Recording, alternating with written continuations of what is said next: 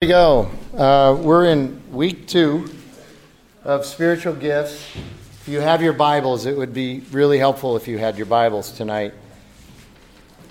Not that it isn't helpful on other times, but we're just turn to 1 Corinthians 12, and essentially that's where we'll be. I'm going to give you a bunch of overviews and stuff. This is the one night I'm pretty sure we'll go to 8. I'm not sure about the rest of the time, but we didn't quite make it last week, but tonight I think we will. For weeks 3 and 4, just a reminder of what's coming in the next 2 of the next 3 weeks. Remember, the 22nd is Ash Wednesday.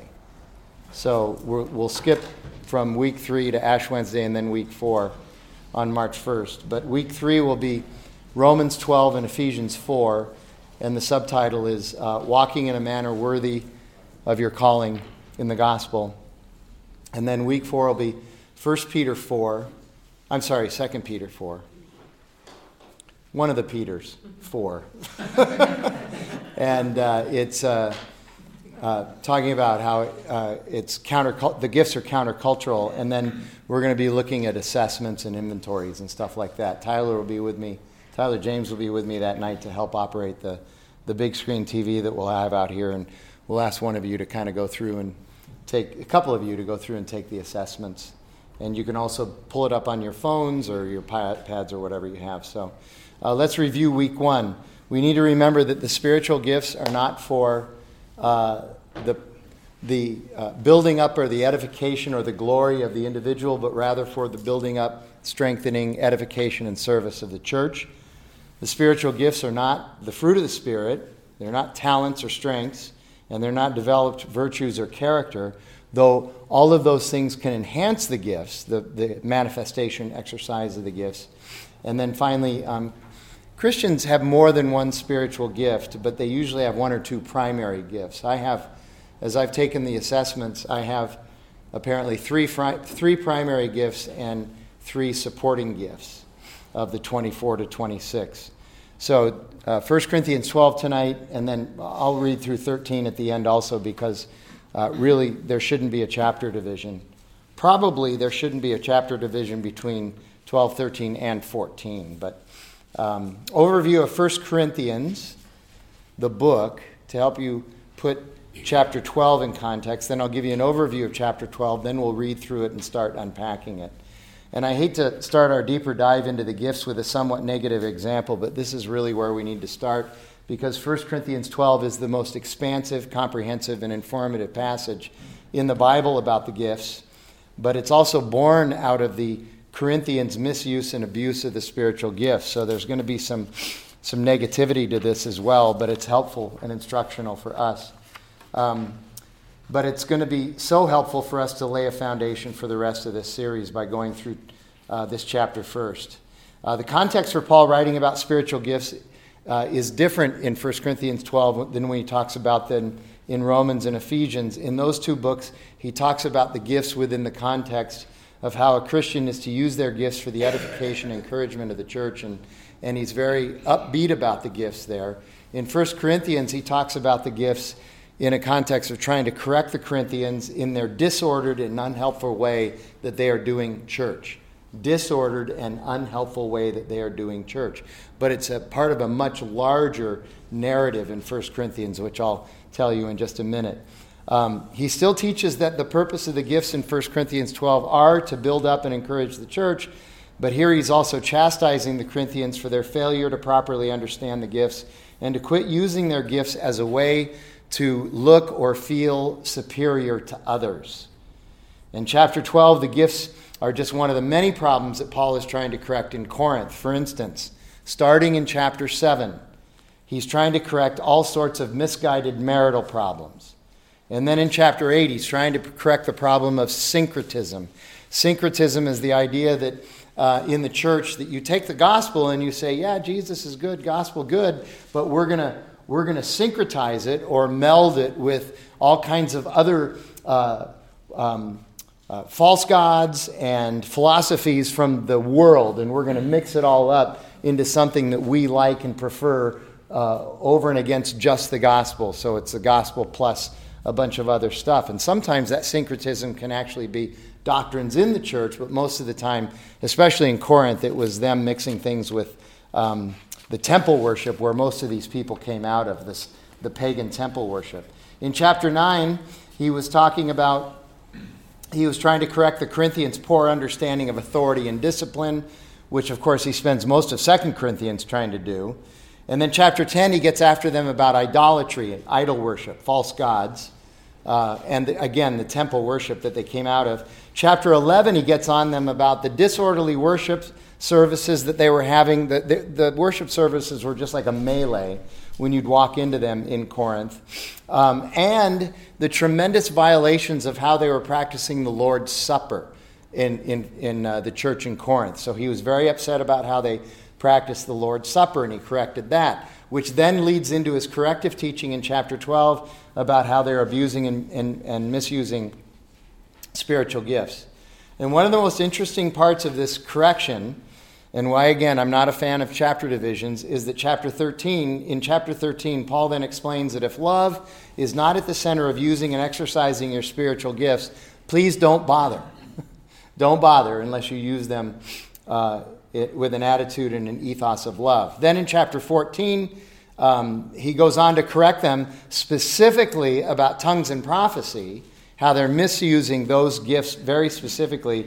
And again, the problem with disorderly worship services, because of how they were using the spiritual gifts, was causing disorder in the worship services. And then finally, in chapter 15 of 1 Corinthians, Paul must teach them the truth and the true doctrine about the resurrection of Jesus, because they have that wrong as well. So here's an overview of chapter 12 of 1 Corinthians, and then we'll go deeper. Paul starts chapter 12 by saying that we need to have a properly doctrined, gospel-centered understanding of the gifts, because they are no longer pagans. They are now Christians. They're Christ followers, so they need to exercise them in a manner that's worthy of the gospel. Then he explains that even though there are many gifts, many different gifts, they all come from the same source. There's one Spirit, there's one Lord, there's one God. And then he lists some, not all, but some of the spiritual gifts. And then for the bulk of chapter 12, starting in verse 12, Paul goes on what some call his unity but diverse treatise. He explains that there is one body, the church, but there are many members, all with different gifts, and that is good, and that's the way it's supposed to be. And he chastises anyone who thinks their gift makes them superior to others. He chastises those who think they can tell someone that their gift is not needed, it's not important enough, it's not good enough, it's not like my gift. And he chastises those who think that they need to withdraw from the church because they've been convinced that their gift is not spiritual enough or special enough or good enough. And then finally, at the end of chapter 12, before he discusses our need to apply and manifest the gifts in love, he lists a few more gifts. So let me read chapter 12, and then we'll come back and unpack it. Now, concerning spiritual gifts, brothers, and you, sisters, I do not want you to be uninformed. You know that when you were pagans, you were led astray to mute idols, however you were led. Therefore, I want you to understand that no one speaking in the Spirit of God ever says Jesus is accursed, and no one can say Jesus is Lord except in the Holy Spirit. Now there are varieties of gifts, but the same Spirit, varieties of service, but the same Lord, varieties of activities, but it is the same God who empowers them all in everyone. To each is given the manifestation of the Spirit, that's the Holy Spirit, for the common good. For to one is given through the Spirit the utterance of wisdom, and to another the utterance of knowledge according to the same Spirit, to another faith by the same Spirit, to another gifts of healing by the one Spirit, to another the working of miracles, to another prophecy, to another the ability to distinguish between spirits, to another various kinds of tongues, and to another the interpretation of tongues. All these are empowered by one and the same Spirit, who apportion to each one individually as he wills. Now, don't worry. At the end of our study tonight, I will go back and give definitions of each of these gifts, including the gifts that he closes chapter 12 with. Verse 12, for just as the body is one and has many members, and all the members of the body, Though many are one body, so it is with Christ. For in one Spirit we were all baptized into one body, Jews or Greeks, slaves or free, and all were made to drink from one Spirit. For the body does not consist of one member, but many. If the foot should say, because I'm not a hand, I don't belong to the body, that would not make it any less a part of the body. And if the ear should say, because I'm not an eye, I don't belong to the body, that would not make it any less a part of the body. If the whole body were an eye, where would be the sense of hearing? If the whole body were an ear, where would be the sense of smell? But as it is, God arranged the members in the body, each one of them as he chose. If all were a single member, where would the body be? As it is, there are many parts, yet one body. The eye cannot say to the hand, I have no need of you, nor again to the head to the feet, I have no need of you. On the contrary, the parts of the body that seem to be weaker are indispensable, and on those parts of the body that we think less honorable, we bestow the greater honor, and our unrepresented parts are treated with greater modesty, which our more presentable parts do not require. But God has so composed the body, giving greater honor to the part that lacked it, that there may be no division in the body, but that the members may have the same care for one another. If one member suffers, all suffer together. If one member is honored, all rejoice together. Now you are the body of Christ and individually members of it. And God has appointed in the church first apostles, second prophets, third teachers, then miracles, then gifts of healing, helping, administration, and various kinds of tongues. Are all apostles? Are all prophets? Are all teachers? Do all work miracles? Do all possess the gifts of healing? Do all speak with tongues? Do all interpret? Those are rhetorical questions, and the answer is no to each one of those. But earnestly desire the higher gifts, and I will show you a still more excellent way. So in verse 1, and we'll come back and reread some of those, but verse 1, Paul moves from the bad practices the Corinthians were engaged in when it came to communion, the Lord's Supper, to bad practices that they were engaged in when it came to spiritual gifts. And he starts by saying, I don't want you to be ignorant about the gifts. I don't want you to be uninformed. I don't want you to have all the information you need to be able to use the gifts properly and manifest them properly. So Paul's referring to the fact that many Corinthian Christians, are coming out of the pagan temple worship culture and into the church and into Christianity, and practices from those temples in Corinth, which they were very famous for, do not apply in the gospel faith nor in Christian community. There is no pantheon of gods in the Church of Christ. We don't worship many gods. There is one God, manifest in the Holy Spirit, who distributes the gifts to members of one body, that of Jesus Christ, the church, of which Jesus is the head. But then in verse 2, why the reference to mute idols? So here's a question. Why would anyone worship a God that cannot communicate? Anybody want to take a shot at answering? Well, if the God can't communicate with you, you control the God. Okay? So what does that make you? You're the God. Isn't that wonderful? I love it. Okay? And these were the gods that they were worshiping in the Corinthian temples. It's so convenient when we can conjure our own gods, isn't it? It's so wonderful. Of course, they can't do anything for us. We think they can, but they can't do anything for us. We're going to talk a lot about idolatry and false gods and all that in this series in Isaiah. It seems to be God's bailiwick through these 16 chapters, other than the fact that he's going to redeem his people. But he keeps reminding them that it's false gods, it's idolatry, as to why they're going into exile in the first place. But consider the fact that we just constantly conjure our own false gods. It's Martin Luther's famous saying, God created us in his image, and we've been returning the favor ever since. So let's understand what it was that the Corinthians primarily used their gods for.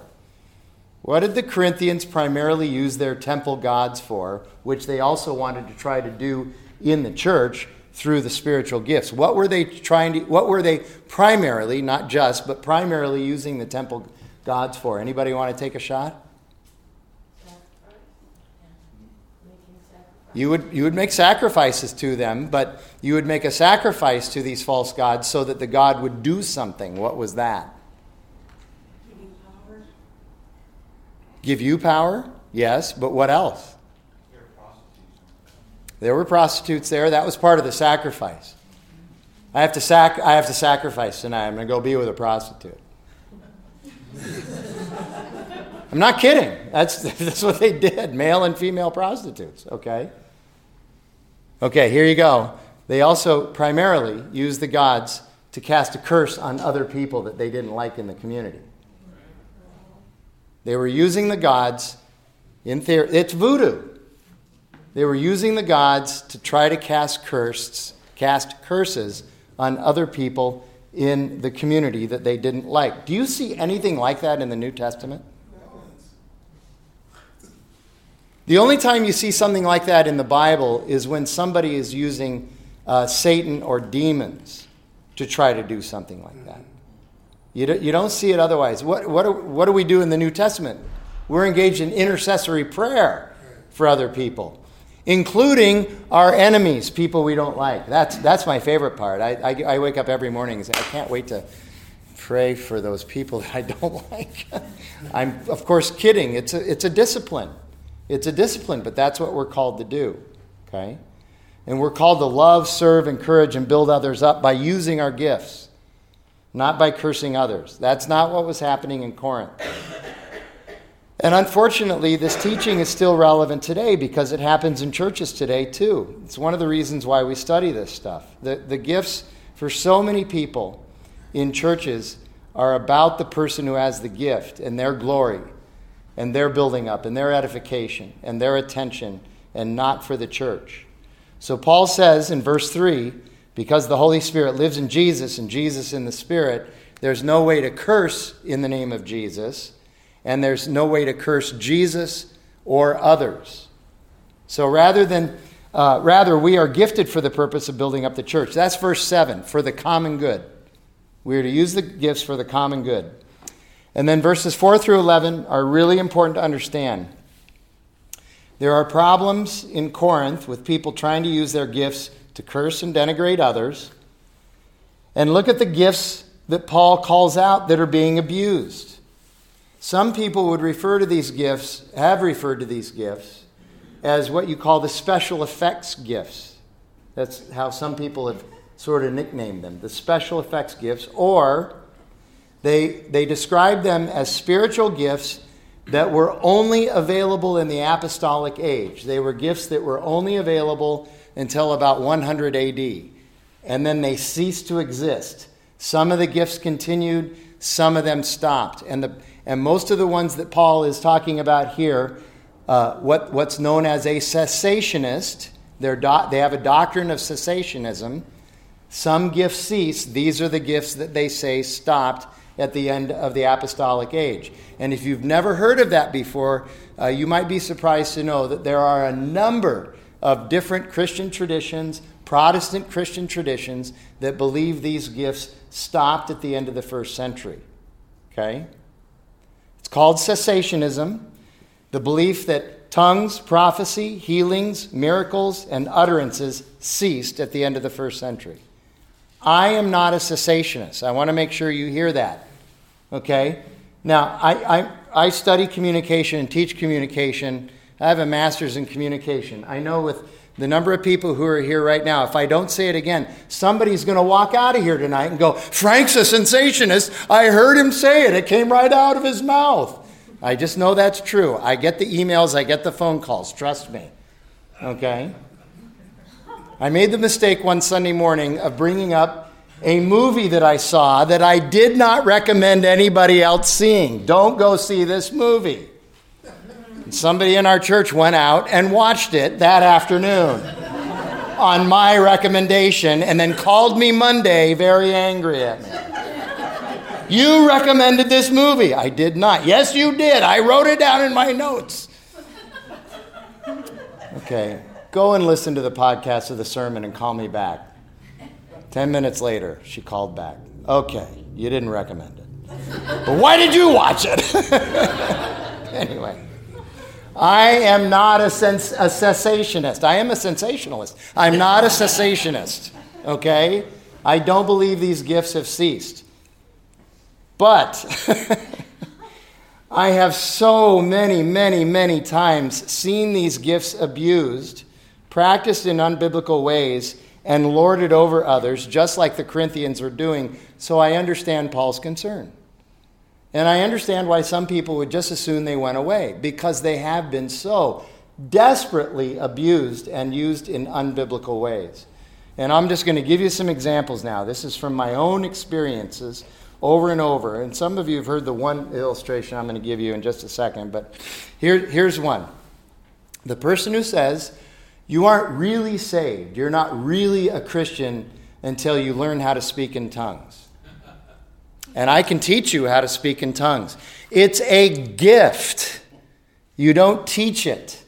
Okay? Now, you can develop it once you have it, but it's a gift of the Spirit. Either you speak in tongues or you don't.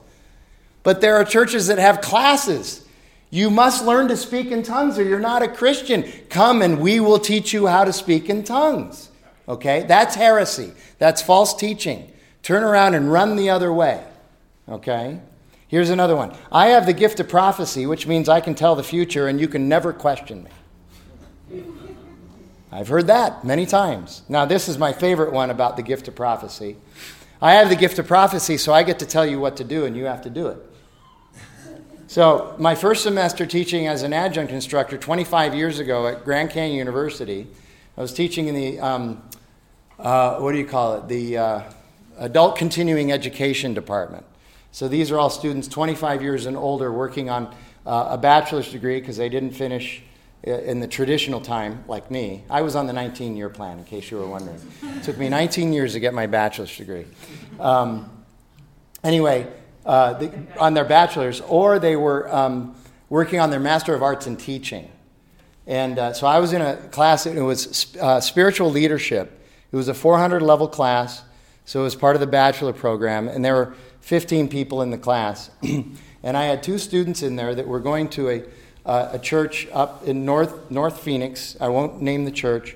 If you take me out for a latte, I'd be happy to tell you the name of the church. I can be bought for just a $5. Well, if we go to Provision, it'll be a $12 latte. Anyway,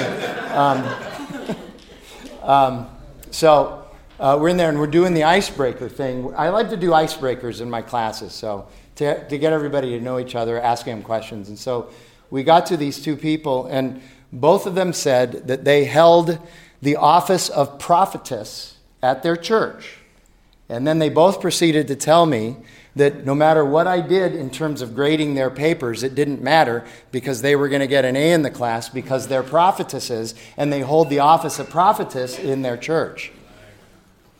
And so I was faced with my very first teaching crisis in my first semester of trying to teach college students, and I think I handled it well. I just said, you're not in charge in this class, I am.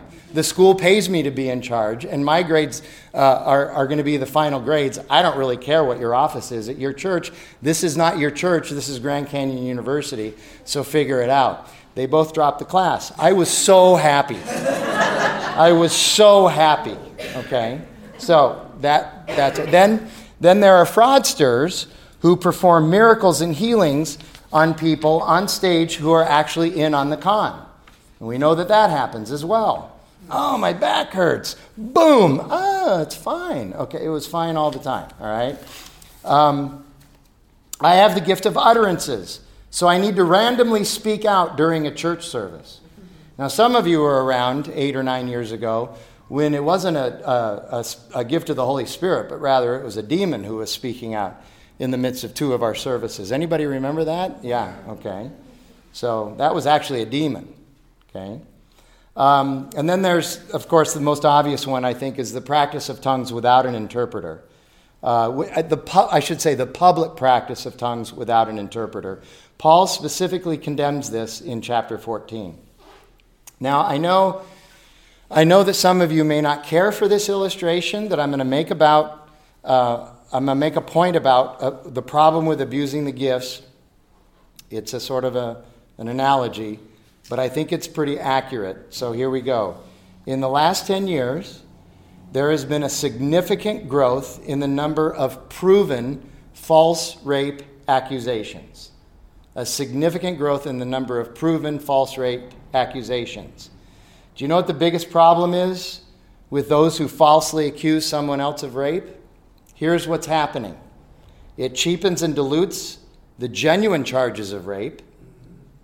It makes it much more difficult for the authorities to believe genuine rape accusations. And it mocks those who have actually been raped.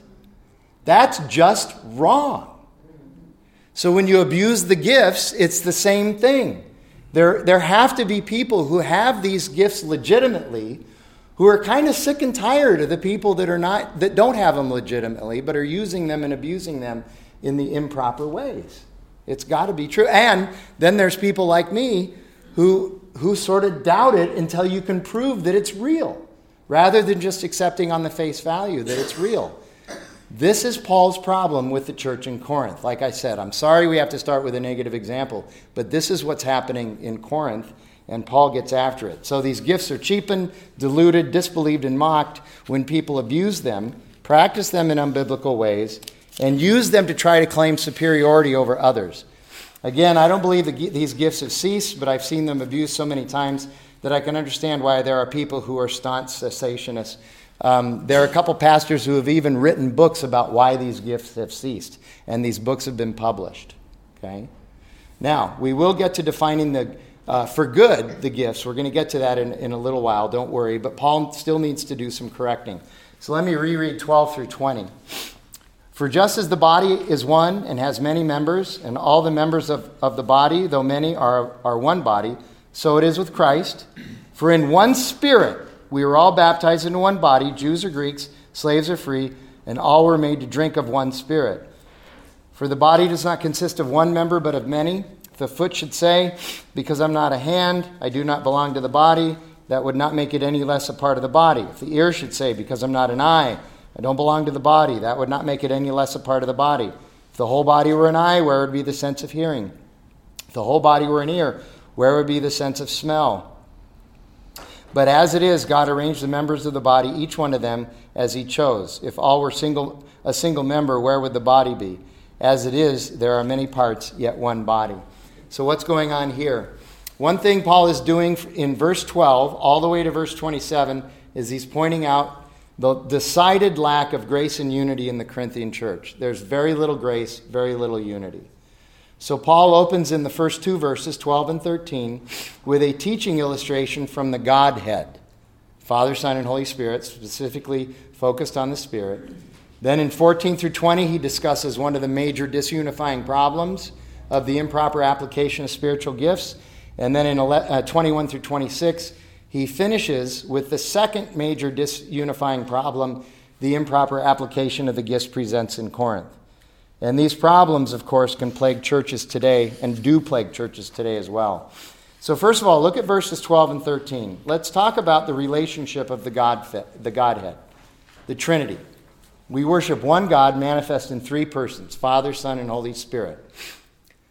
Now, the relationship between the Father, Son, and the Holy Spirit, would you say their relationship is one of competition, is one of discord, is one of friction and tension, and is one of boasting? Is that how their relationship works? Obviously not. Now, I would say, actually, yes, there is a little bit of boasting in the Godhead. Each member of the Trinity only boasts about the other two members of the Trinity. So there is boasting in the Trinity, but they're only boasting about the other two. Okay? It's the idea, one scholar has called it this. It's the idea of yieldedness or shyness. Each member of the Godhead is shy towards the other two. Yielded to the other two. Father, Son, and Holy Spirit. Now, obviously, you'd think, well, the Father's the granddaddy of them all. And yet you look at the Father, and he's constantly pushing the Son forward. And he's talking about the Spirit and how great the Spirit is. It's the same thing with Jesus. Jesus is always talking about the Father and how he's there doing what the Father has told him to do. I only do what my Father tells me. And the Father he's the real deal. And then in John 14 through 17, he's talking about how I'm going to go away, but it's going to be better for you because the Spirit is coming. So he's pushing the Spirit forward.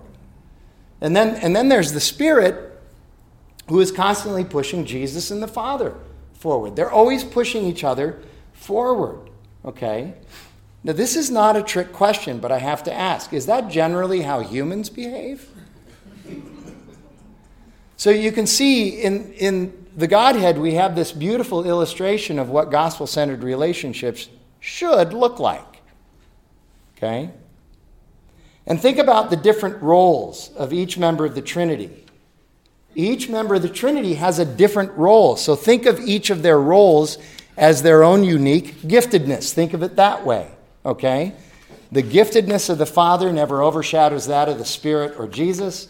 The giftedness of Jesus never overshadows that of the Father or the Spirit. And the giftedness of the Spirit never overshadows that of the Son or the Father. This is a beautiful example of how we in the church, though many members and each with a diverse gift mix and calling, should live in community, subjected community with each other. But how often do we fail at that? Again, not a trick question. Imagine if everyone in the church had the same gift. Would that be a body? Paul's making that point. Okay? Imagine if one person who had a particular gift believed, as many do, believed that everyone in the church should also be gifted and called in exactly the same way they are. Would that be a body? So, Larry Osborne, who's a pastor of a church in San Diego. How many of you have heard of Larry? Yeah, a number of you. Okay. One of the best books I've ever read by a pastor is called, it was originally titled A Contrarian's Guide to Knowing God. Has anybody read that book? It's a great book. It's under a different title now. It's been re-released so many times. It was our founding pastor, Tom Schrader's, it was his favorite book. Okay? Contrarian's Guide to Knowing God. He had 4 chapters in that book talking about, and one of the chapters was just titled flat out, My Gift and Passion is Not Your Gift and Passion. And the reason he said that is because the church is always filled with people, very good intentions, but who believe that whatever their focus and their giftedness is, the entire church should look like that. And we should change the sign in front of the church. We should change the sign in front of the church to say, we are a church of this, and that's it. And everybody should be all in on that, and we're not going to do anything else. Okay? He said, that's a problem. That's not a body. It's not biblical. So imagine the chaos if the Father, the Son, and the Spirit were all trying to outdo each other. I don't think we'd have the New Testament. Okay? What would happen if the Father, Son, and the Holy Spirit were always talking about how the other two aren't good enough, so they don't belong? You know, the Spirit's like, what did Jesus do? So what? Went to the cross, big deal. I'm the one with the tough assignment. I've been around 2,000 years. You know? Imagine if the Father, the Son, and the Holy Spirit all had exactly the same purpose, role, and reason to exist. We wouldn't need 2 members of the Trinity. These are all the problems the Corinthians are causing because they are using and applying their gifts for all the wrong reasons. So, verses 14 through 26 are negative exemplars of the illustration and teaching that Paul gives us in verses 12 and 13. So, 14 through 20. Every person's gift mix is important. Gift or gift mix is important to the whole. There are no second-class Christians. By the way, Trey says that all the time. I don't know if you've noticed that. He's always saying that. And he's right. And there are no second-class spiritual gifts. But here's a question. Why would there be people in the church thinking this way, specifically in the Corinthian church? Why would they be there thinking this way? Well, why are there people saying to themselves, I don't belong here, I'm not good enough, I have no part to play? It's because the Corinthians were experts at bringing worldly attitudes and foolishness into the church. I'm so glad that never happens today. In the marketplace, in the public sphere, it is important to be on top. I understand that. Even at the expense of putting others down, I get all of that. But now in the church, many were making the case that their gift is better and more important than others. And the reason they were doing that, was because that's the way their life had kind of been trained. So think of it this way. There is no denying that in a body, the members that mediate the senses are really important. Okay? So that would be the eyes, ears, nose, mouth, and skin. Okay, I'm not denying that they aren't important. I'll give you that. Few people, however, I mentioned this last week, consider how important it really is to have elbows, pinky toes, and thumbs. We just don't think about that. Okay? But just try to live without elbows, pinky toes, and thumbs. I know some of you are like, I'll take off my pinky toe if I can keep my eyes. I get that. But nevertheless, you're going to find that it's really hard to find your balance without your pinky toes. I know it's really small and ugly, and it's really hard to cut that little nail. I know that's really, I get that. But still, without the pinky toe, you're in trouble, okay? That's the point that Paul is making. We have no hierarchy of gifts that dismisses some as unimportant, because without those gifts, the body doesn't work.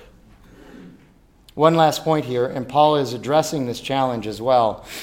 Over my 36 years as a Christian, it is alarming how many individual people in a church believe that a church body should all be gifted the exact same way they are. I've already mentioned that. I'm mentioning it again because it happens all the time. Okay? They believe a church should just be a nose or an eye or a foot or a pinky toe. It's very unhealthy. It's also very self-absorbed. So, next segment, 21 through 26. The eye cannot say to the hand, I have no need of you, nor again the head to the feet, I have no need of you.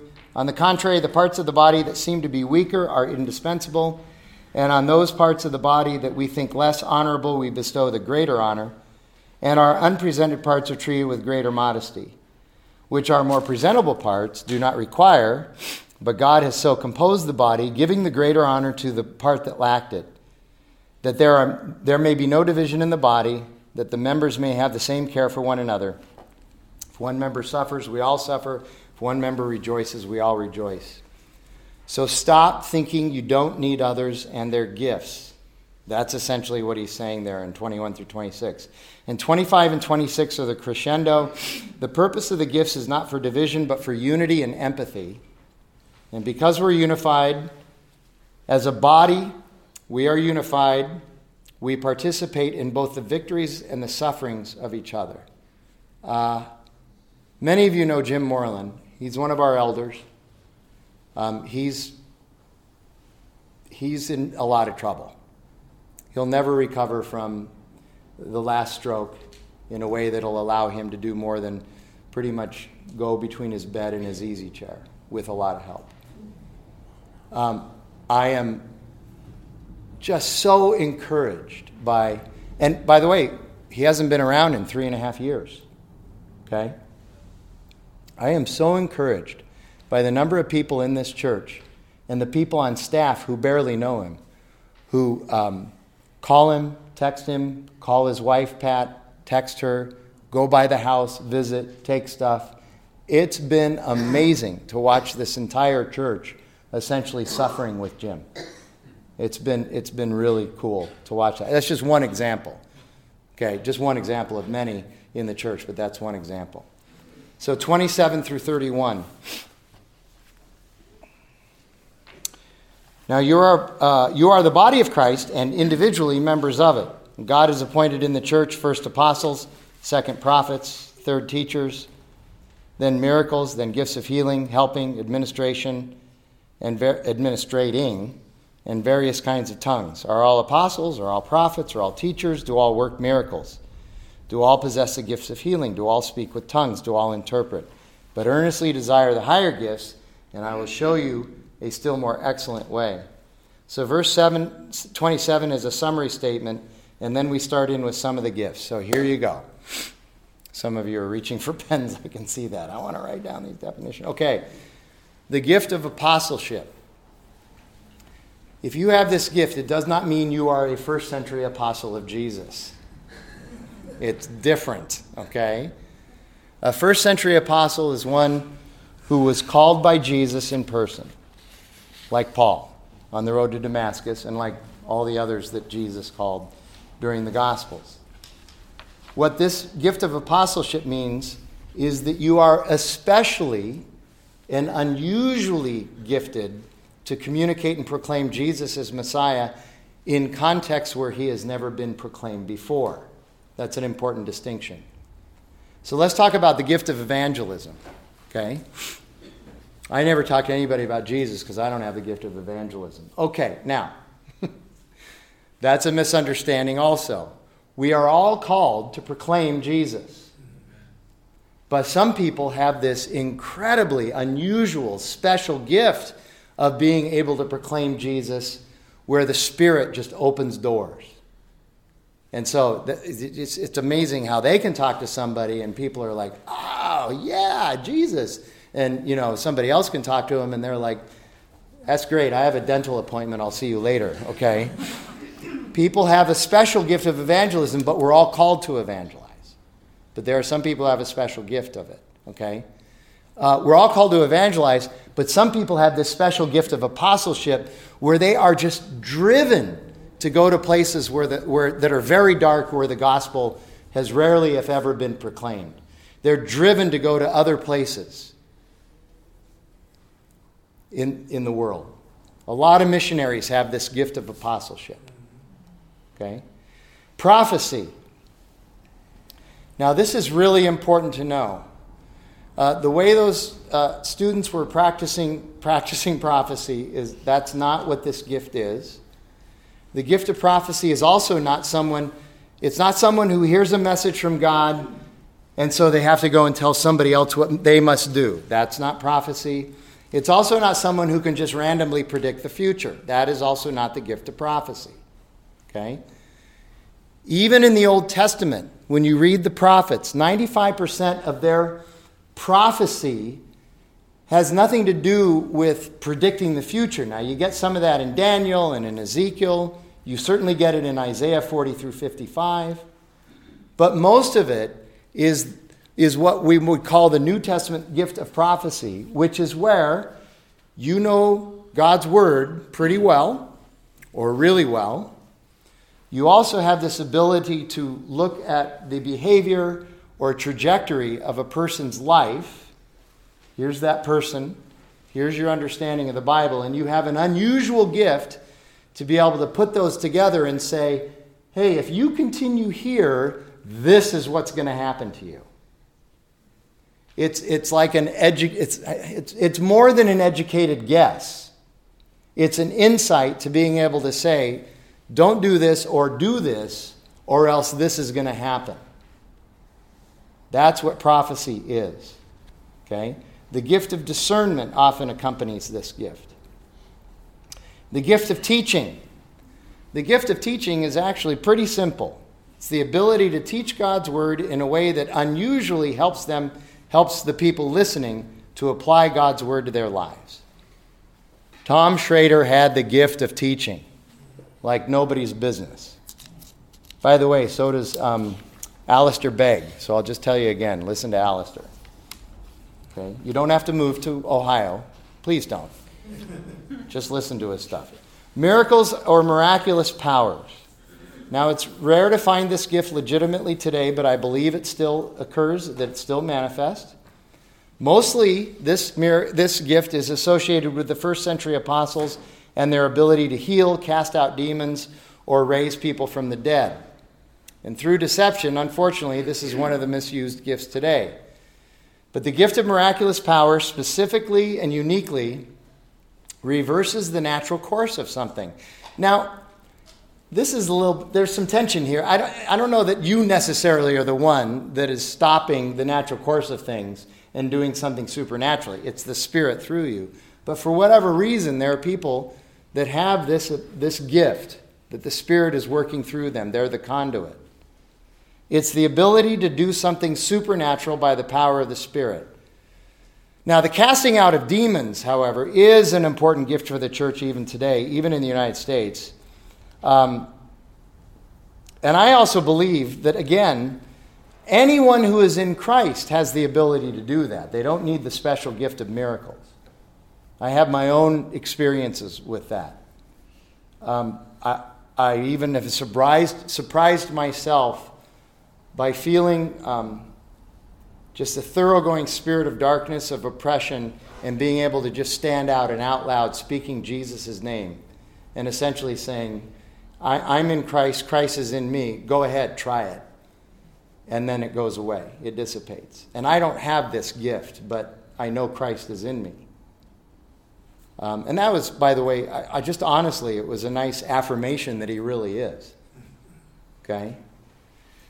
Healing, it's very similar to miracles. It's the ability to supernaturally overcome the natural course of disease, illness, or disorder. Again, it's a gift that's unfortunately fraught with deception and con artists. However, in places much more desperate than the United States, there are many seemingly bona fide examples and testimonies of these healings happening. South America, Africa. Aren't those more like miracles, though, than somebody having a gift of healing?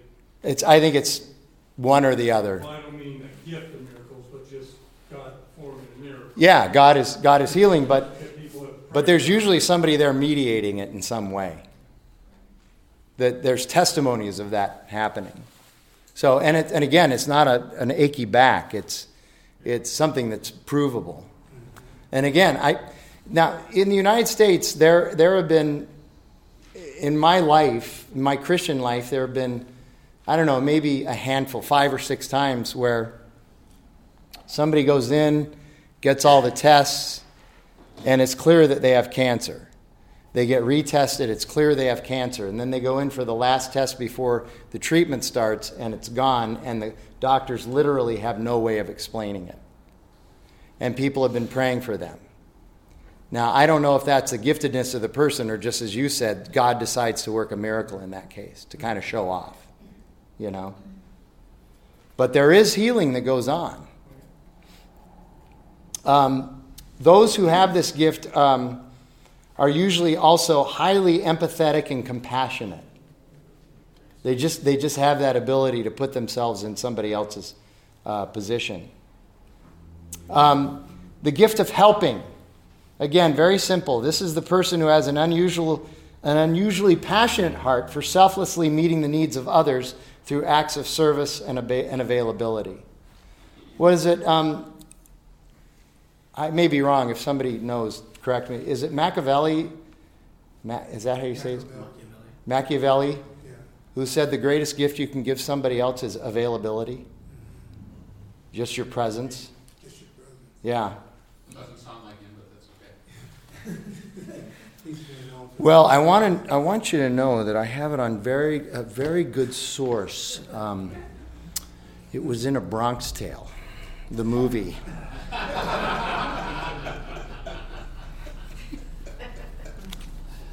I looked it up afterwards. I said, that's really good. I think it was Machiavelli. Anyway. The gift of administration. Chaz Palminteri, his character. I'm trying to remember his name. Chaz Palminteri. Okay, anyway. Gift of administration. This person is unusually gifted in planning, organizing, and follow-through. They can see both the big picture and be disciplined enough to work out the details. You can see the big picture and disciplined enough to work out the details. Emmy seems to have this gift. The gift of tongues. The Greek word translated tongues literally means languages. Therefore, the gift of tongues is speaking in a language a person does not know, the one speaking, in order to minister to someone who does speak that language. And yes, this can include a private prayer language. But when expressed publicly, this gift, as shown in the New Testament, is mostly associated with evangelism and not ecstatic expression. Furthermore, if you practice tongues publicly without an interpreter, it's unbiblical. And that is the biggest challenge with how tongues are manifest today. Again, I believe this is a legitimate gift. I don't have it. But again, it's so often used, expressed, and lorded over others in an unbiblical and unhealthy way that it's really tough to engage in that regard. And I can understand why people think it's important if they have the gift, but be careful. It's, boy, I'm going to really get in trouble now. About 10 years ago, this doesn't happen so much anymore. I think they finally got the message. But about 10 years ago, the last thing you wanted to do was be trapped somewhere with a vegan. You understand what I'm saying? And they think that evangelists are obnoxious, you know. And I will tell you, I was very interested about 10 years ago in actually doing that, in becoming a vegan. Because I read the book by Scott Jurek, Eat and Run. He became the world's greatest ultra-marathoner. Not marathoner, ultra-marathoner. Those are races of 100 or more miles while being a vegan. And people said, you can't do it, it'll never happen, you won't get enough protein. And he said, I'm going to figure it out. As a vegan, he became the world's greatest ultra-marathoner. And I read his book and I thought, well, gee whiz, I think I want to try this. And then I read about all the changes you had to make in your kitchen. And Jackie said, nah, you're not going to do that. So I said, okay. All right, anyway. But that's the thing. You've got to be careful with this stuff. Anyway, then a few more. You go back up to verses 8 through 10, and there are some there that weren't mentioned. So the gift of wisdom. This is an unusually high ability to apply knowledge to situations in order to make good decisions and to counsel others in biblical truth. Now, wisdom is also a discipline. I mean, Proverbs says, here's the thing about wisdom. Get wisdom. So the Bible keeps telling us we need to go out and get wisdom. We need to acquire wisdom. Paul says that the path to wisdom is to understand God's will and to submit to it. He says that in Ephesians 5. Okay? So we are called to the discipline of getting wisdom. But some people have been unusually gifted by the Holy Spirit to not only get wisdom, but use it in incredibly effective ways. Just amazingly effective ways. The gift of knowledge. This is the unusually high affinity for both knowing God in a deep and abiding way and knowing biblical doctrine in a deep and abiding way, and then be able to cogently articulate biblical doctrine to others. The gift of faith. This gift is especially associated with perseverance, patience, endurance, and long-suffering. It is an acute ability to remain faithful to God and His vision far after other people in the same situation have bailed out. And the gift of discernment. This is just the way I've described it. It's a high level of spidey sense about others. Mrs. Switzer is not here tonight, so I can say she's at work. She was here last week. She had to work tonight. So I can say this now openly. Jackie has this gift like nobody's business. It's like frightening. She has this gift like just nobody's business. She calls it her freakometer. Whoop, whoop, whoop, whoop. You know, that sort of thing. Anyway, just the ability to just talk to somebody and kind of know there's something not quite right here. Okay? Before others have to discover it months after the destruction has happened. Verses 29 through 30, these are rhetorical questions designed to reiterate Paul's point that all are gifted in different ways and we are to abide in and honor all the gifts as a body. And then he says, the higher gifts, context, are those practiced with love. I will show you a more excellent way. So in other words, the higher gifts can be any of these gifts as long as they're practiced in love. And here's what he says about that. Chapter 13. If I speak in the tongues of men and angels, but I do not have love, I am a noisy gong I am nothing but a noisy gong or a clanging cymbal. If I have prophetic powers and I understand all mysteries and all knowledge, see how he's talking about the gifts? And if I have all faith that I could remove mountains, but I have not love, I'm nothing. If I give away all I have and I deliver up my body to be burned, but I have not love, the gift of generosity that would be, but I have not love, I gain nothing. And then he gives the characteristics of love. Love is patient and kind. Love does not envy or boast. It is not arrogant or rude. It does not insist on its own way. It is not irritable or resentful. It does not rejoice at wrongdoing, but rejoices with the truth. Love bears all things, believes all things, hopes all things, endures all things. Love never fails. Let me stop there before we finish. I want to say this about this little passage about love. You all know probably how often this gets read at a wedding, right? Okay? And so it's put into the context of marriage. So there's some tension there because I know people who have said, okay, that's not the context of this passage. Marriage is not the context of this passage. The passage is using the gifts. Okay, you're right, and I'm a context person. You're right, okay? But let me just ask you, if you're married or if you would like to be married or you were married or you're thinking about getting married or you know somebody who's married. Okay? Think about a spouse who's patient and kind.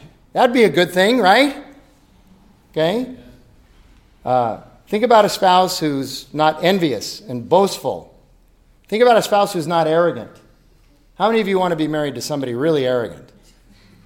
Okay? Rude. It's not rude. Okay? All right. My wife is biblical. She's rude because the context is all wrong here. You see what I'm saying? Okay? My spouse does not insist on her own way. She's not irritable or resentful. She doesn't rejoice in wrongdoing, but does rejoice in the truth. She bears all things. She lives with me, for crying out loud. She believes all things. She hopes all things. She endures all things. Her love never ends.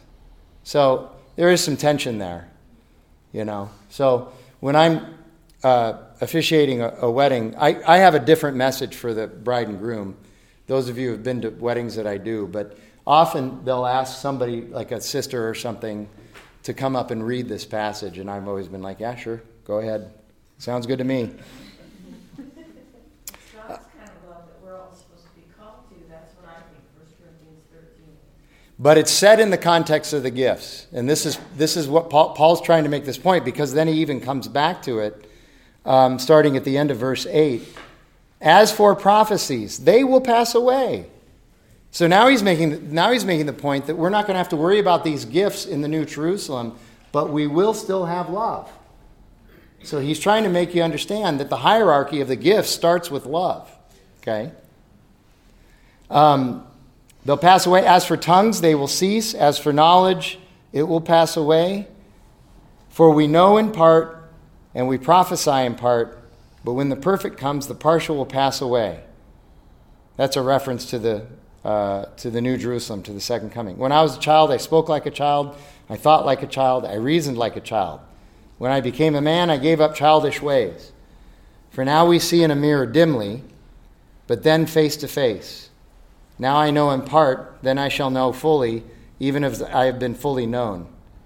So now faith, hope, and love abide, these three, but the greatest of these is love. So Paul says you have to practice these within the context of love.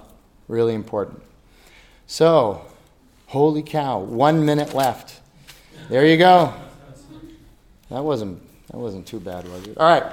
So, the next 2 nights, hopefully we're going to be able to have some time for some questions as you ruminate about this stuff.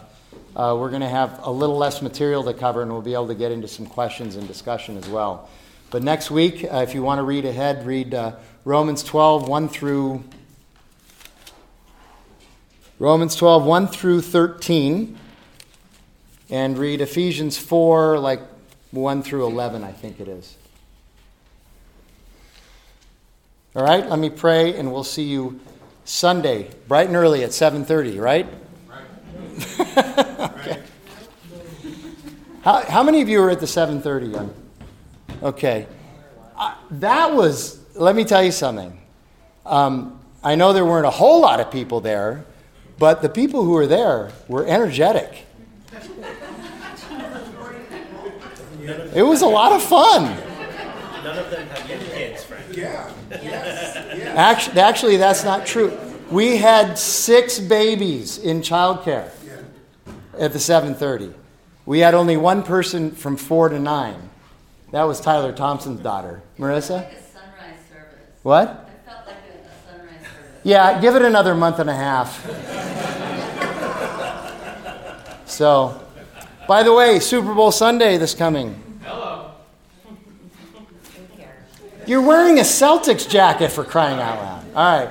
All right, so I'll do this again Sunday morning, but I'll do it here tonight in case you missed Sunday morning. I do this every Super Bowl Sunday. All right, let's hear it for the Eagles. Let's hear it for the Chiefs. Let's hear it for I don't care, I want chicken wings. There you go. That's where I am. By the way, sorry you Chiefs fans, and I have friends in Kansas City. I don't know anybody in Philadelphia, but I think Philadelphia is going to win. I just cursed them. What? Not when it comes to sports. No. I have the gift of pessimism when it comes to sports. I live in Phoenix, okay? And I know all about the Phoenix Suns curse. By the way, the curse is in full effect right now, isn't it, my brothers and sisters? Okay. All right, let's pray. God, thank you for your word and its truth. Thank you for these gifts, and I pray that we would be a body that recognizes our gifts and that we would use them to edify others. I pray that in Jesus' name. Amen. Thanks for being here. We'll see you Sunday.